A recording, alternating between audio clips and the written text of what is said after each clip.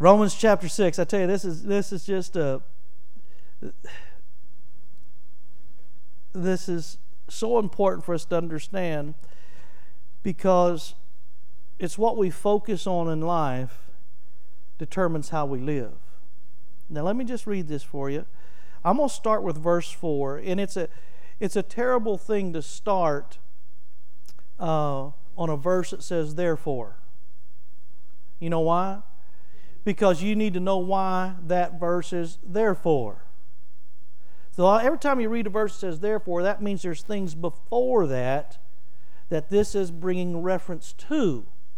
So this is, when it says therefore, this is what that is explaining. Okay, so they go together. And the passage of Scripture before that, it doesn't start really at verse 1, but it goes on up there talking about how by one man's offense all men are guilty, and by one man's work all men are righteous. And then Paul gets down in here and talks about in verse 1, says, what shall we say then? Shall we continue in sin that grace may abound? And he says, certainly not. How shall, and this is verse 2, it says, how shall we who died to sin live any longer in it? Or do you not know, I like that part, or do you not know that as many of us as were baptized into Jesus Christ were baptized into His death? Therefore, we were buried with Him through baptism into death, that just as Christ was raised from the dead by the glory of the Father, even so we, everybody say, even so we, even so we also should walk in the newness of life. Now stop right there for a second. What this is saying, see, what I believe has happened in the body of Christ is that, and please, don't go out of here saying that this preacher was talking against the cross. Darling, I'm not saying anything against Calvary. A heretic! I have hair and I never found a tick up there, but you know what I'm saying? I guess anyway, I had hair anyway. Listen, I'm not saying anything about the cross, negative about the cross. But it says here that our likeness, we identify with Christ, through the baptism, the process of baptism. It's like as Christ died on the cross, we're identifying with what He did, and we died with Him on the cross, and we've put ourselves, through baptism we've died, but we don't live there. See, Jesus didn't live on the cross, did He? You hear what I'm saying? He died on the cross. He paid the price for our sin on the cross. I love the cross. I'll sing. Listen. I'm not trying to diminish the value of the cross. I'm trying to explain that the life we live is not because of the cross. The life we live, the motivation, the excitement, the energy, the truth of what causes us to live in this life is not the cross. It is the resurrection. It is in the resurrection, it is in the life of Jesus being resurrected from the dead that brings us life. And it's that we live in. Most people in the body of Christ are still, there's people that still have a cross around their neck with Jesus still hanging on the cross. They're still focused on the cross. See, if you focus on the suffering Savior, you're going. So a person thinks in his mind, so is he. The Bible says people that don't have a vision cast off restraints. So that tells us, if we take that scripture in Proverbs, that's also saying that if we have vision, we'll bring on restraints. So we have to make sure that the vision that we have about our identity in Christ is the right vision to have. And depending on where we've been in the course and the race that we've run, God has brought each and every one of us here through a different path to get us here this morning. So this is not my first church I've been to, and it's not your first church you've been to. Because we've all had a different journey. And we've seen different things, and people have told us different things. But we need to make sure that the vision that we have, the identity that we have, is in Christ Jesus the way we're supposed to. See, it's not in Calvary, our identity. The life that we live is in the power of the resurrection. The Bible says this. The Bible says that the very Spirit that raised Christ from the dead dwells in you. It doesn't say the very power that killed him on the cross.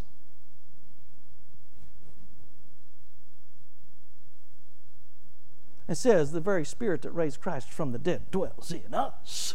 So we can die? No, so you can live. Oh, yeah. So you can magnify God. See, you living magnifies God. You being able to overcome situations in your life or go through the storm and not lose it is a magnification of the glory of God that's inside of you. It's the Word working in you. I tell you, the world needs to see we are His living epistles, the Scripture calls it. The book of Acts isn't done. It's still open. People are reading you in what you do and how you live, whether you like it or not. Somebody out there is looking at somebody and saying, well, man, that church is full of hypocrites. I'm not saying our church. I'm talking about all the other churches. You know what I'm saying. Just kidding. Somebody's reading somebody all the time. The question, are they reading when they see you and the life that you're living? Are they reading Jesus? Do they see the power of God working in you? Are you an overcomer? I believe the people that there's people in the body of Christ that are good-hearted, they love God, they're just working with the Scripture that they've been given, but they don't have a clear vision of what the Word says how to be. The children of Israel lived their whole life under the Old Covenant. The Old Covenant was established in the flesh. It was not a spiritual thing, even though the sacrifices portrayed a spiritual thing, and for a season were a type and shadow. The Scripture says the law was a type and shadow of good things to come. It was a process, but that process was mainly constructed and lived out on the outside. As long as you perform the works of the religion or the works of the Old Covenant, you did the sacrifices, you didn't do this, you did the Sabbath, as long as you did everything right, you were okay. It didn't matter what was in your heart. The children of Israel experienced the very power and presence of God, but they knew His ways but didn't know Him. They saw His hands, but when it came to the Jordan, they didn't have the faith to believe to go to the other side. They had to walk around in the wilderness for another 40 years until that generation of unbelief fell off, so a new generation could rise up and take them across to the other side. And I've shared this before, and I'm going to say it again, but for you that don't understand, it's how many when the children of Israel came up to the Jordan to go across the Jordan into the promised land. What's the promised land? God's plan for them. It's the land of milk and honey. It's a type and shadow of the kingdom of heaven on this earth. They were going to reap where they didn't sow. You understand? Boy, most people in the body of Christ are waiting to receive from what they've sown. In God's kingdom, you can receive from things that you didn't even sow into. In the promised land. All of this over here was a way for living. It's what God had promised them. It's what God had put out them to go for. And they came up to the river and they sent how many spies to the other side to spy out the land? 12. They took 12 spies. They took one from each tribe and they said, go over there and spy out the land for us. How many spies came back? 12 came back. How many came back with a bad report saying you can't have what God said we could have? 10. How many spies said that you could have what God said, go get it. When Jesus was approached with the question, how many, what's the greatest commandment? He did. How many did he say there was? 2. How many are there?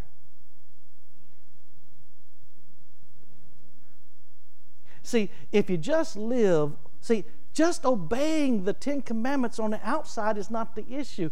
It's what's in your heart. See, if you live in a life of just the outside, you'll never cross the Jordan into the promised land and live in the kingdom of heaven on this earth. You don't have to wait to go to heaven. You can live in heaven. I'm not saying apple pie and cherry pie and everything's going to be hunky-dory, but you can have the presence of God. You can have the peace of God no matter what the circumstances are around you. You can have the peace of God in your heart. You can live in a kingdom where the promises of God are yes and amen. Everything that pertains to life and godliness has already been given to us. Where? In His kingdom. Well, I don't see it out here. It's not supposed to be outside His kingdom. It's supposed to be a king's reign is only in His kingdom. Man, I tell you what, when you get into scriptures like this, to realize that the Apostle Paul is speaking to Gentiles. And some Jews that are there, and some Gentiles that have become Jews. But there was a lot of people here that didn't know anything about Jewish culture. Didn't know anything about the history of the Jews. And Paul's speaking to some people in Romans and Italy, and he's telling them about, listen, you're baptized into His death. You're baptized into Christ. You've been baptized into His death, and that's you're in the likeness. That you've identified with that. But you live according to His resurrection, because a lot of times we want to hold up the sacrifice of the suffering Savior and stay there. Listen, you can't have the resurrection without the death.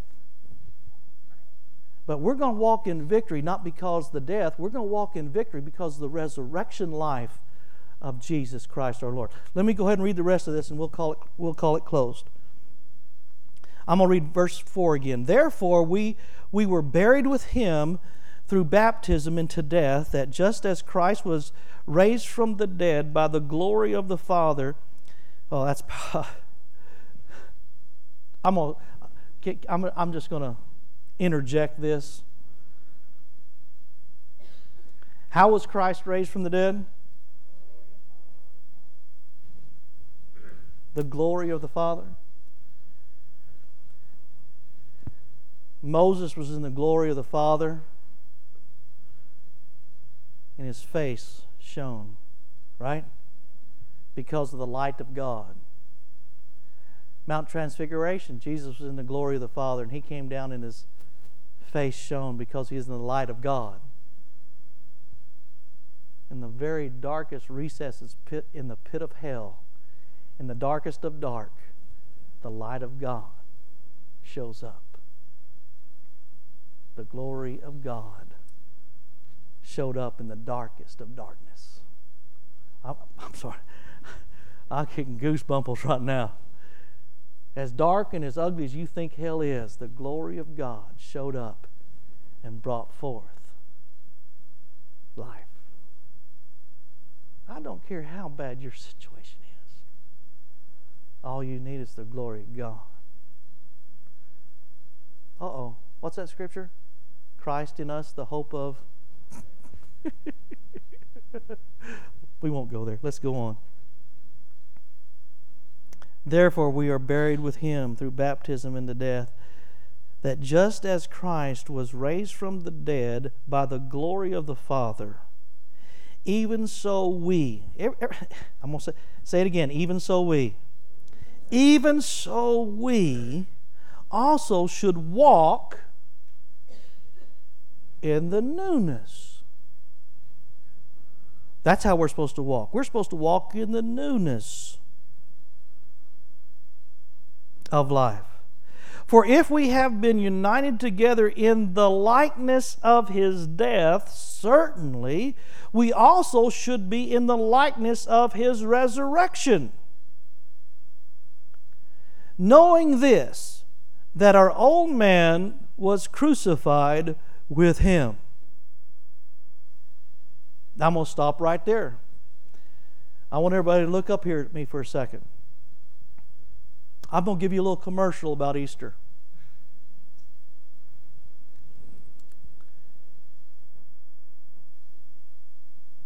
I'm going to take you someplace you probably had never been before. Is that okay?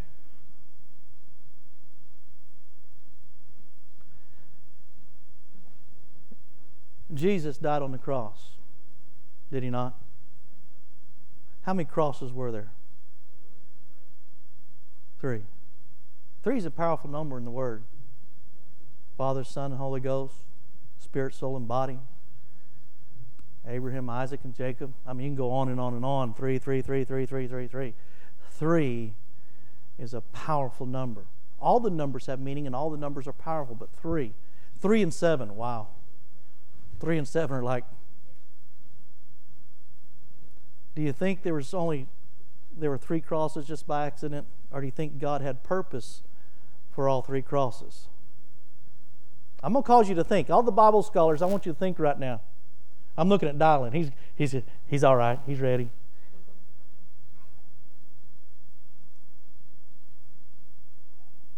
I'm going to submit something for you to think about until Easter. Study the Word. Check it out. Remember, my job as a teacher is not to convince you what I know is right. It's to challenge the way you think so the teacher can teach you. Colossians chapter 2 says that the handwritings of the requirements that were against us were set out of the way, nailing them to the cross. Jesus, the law and commandments that were against us on another cross. Who represents the law in the Word of God? Moses. I show you scripture after scripture where Moses is referred to as the law and the law is referred to as Moses. He represents the law. That Moses was on one cross, not the physical body. You understand? But he represented, the law was on one cross. And what's it say right here? That our old nature was crucified with Christ. What's it mean, the old nature?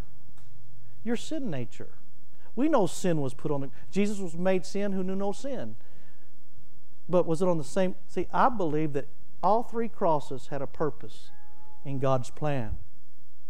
One for our Redeemer, one for the law, and one for our sin nature that goes all the way back to Adam. Boy, that's going to make... Look at Dylan, he's writing, he ain't going to study on that, bless God. That's good, because I want you to study. I want you to open the Word. I tell you, that's going to make some people think. Just to give you a little... I'm going to give you... I can't help this. I'm going to give you some things to think about. What were they on the cross? Thieves and robbers? Were the other 2? Jesus and thieves and robbers, right?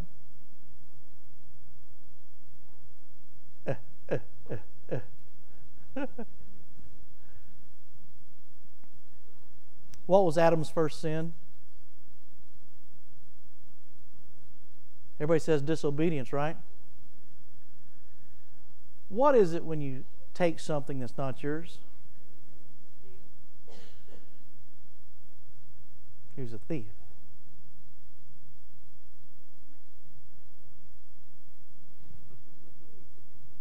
What was on the cross? A thief. What's it say in Malachi?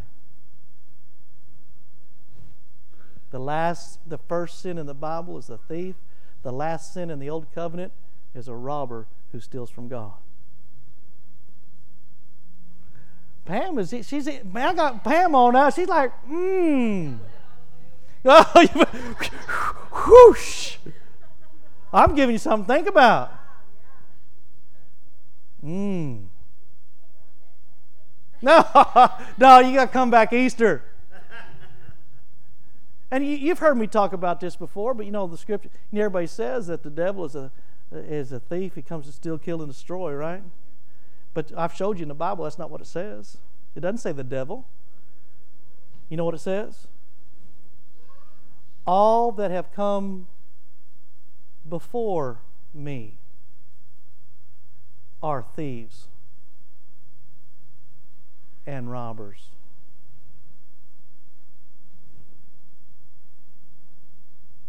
Whew, getting quiet in here. See, you don't know the fresh manna you're getting right now. I guarantee you there's a whole lot of people. Never seen that before, huh?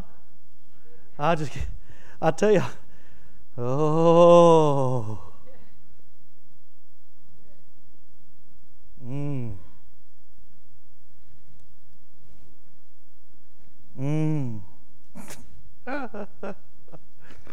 Oh, gosh. Hang on, church. Let me go ahead and try to finish reading this. Verse 6. Knowing this, that our old man was crucified with him. Wow, that takes on another meaning, doesn't it?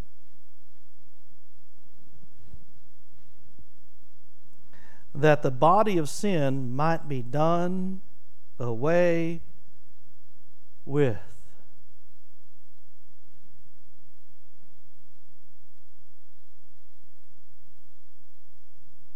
Just to let you know that the Bible is so cool, and I've shared this before, but I need to share it again now. Joshua 3, verse 16, tells a story. It's actually right in the middle of a story of the children of Israel going across the Jordan the second time, coming up to it. Not the first time, but the second. And they're told to take the priest with the Ark of the Covenant out into the middle of the Jordan. At the time of harvest, the Scripture says it overflows its banks. And as the priest stepped into the Jordan and the water began to part all the way, the Ark of the Covenant of the Lord stopped in the middle. And all throughout history, the children of Israel were looking forward to the cross and behind it as it led them. And for the first time in history, they bypassed the cross and now we're ahead of the cross looking back. That is a type and shadow of Calvary. That's a type and shadow of Jesus hanging on the cross, parting the Jordan, letting the people go into a promised land that God had promised them, a life of milk and honey, a life of reaping where they didn't have to sow. But when they did sow, they got a great return. Things grew bigger. Listen, how would you like to plant and have your radishes get bigger than everybody else's radishes? How would you like to plant and have what you plant turn out bigger than everybody else's investments in the world? Amen? How would you like to do the things of God and have them come back to you greater than what they did under the law? And in Joshua 3:16, this is the cool part of this. It says, is it on the board? That the waters which came down from above stood and rose up in a heap, very far from the city. Listen, God pushed back what was in their way all the way back to a town. Do you think by accident God called this town Adam? Or do you think He planned for us, for as an example, to push the water? In other words, what happened at Adam? Where was the first sin? Where was the first law? He pushed the water back all the way back to Adam, and it stopped flowing all the way to death. From the beginning to the end, God has moved everything out of our way that keeps us out of the promised land that He paid for through Jesus Christ at Calvary on the cross. And most people are still looking at Calvary instead of walking in faith, going across the other side and living in the resurrection power of Jesus Christ. That's good preaching. Let me read the rest. Knowing this, that our old man was crucified with Him, that the body of sin might be done away with, that we should no longer be slaves to sin. For He who has died has been freed from sin. Now, if we died with Christ, we believe that we shall live with Him. Everybody that wants to live a life in Christ and live in the promises and walk in the victory and the resurrection power, stand up and let's pray. And we're going to end this service. Father, we thank You for this opportunity You've given us to open Your Word this morning. Holy Spirit, we recognize You as the great teacher, and we surrender our heart to receive Your Word as we go from this place. And as we go from this place, we know that You're not leaving us and we're not leaving You, but You're going with us. You're in us. We're carrying Your presence. We are the ark of the new covenant. We carry Your manifest presence with us everywhere we go. May that awareness of the resurrection, may the awareness of the life that You brought into Jesus after He had died in His resurrection now dwells in us. May we have a clear mental picture of the resurrection so we can walk in the victory, walk in the power, walk in the authority, live in the promises, and affect the world around us for Your glory. And all God's people said, amen and amen and amen.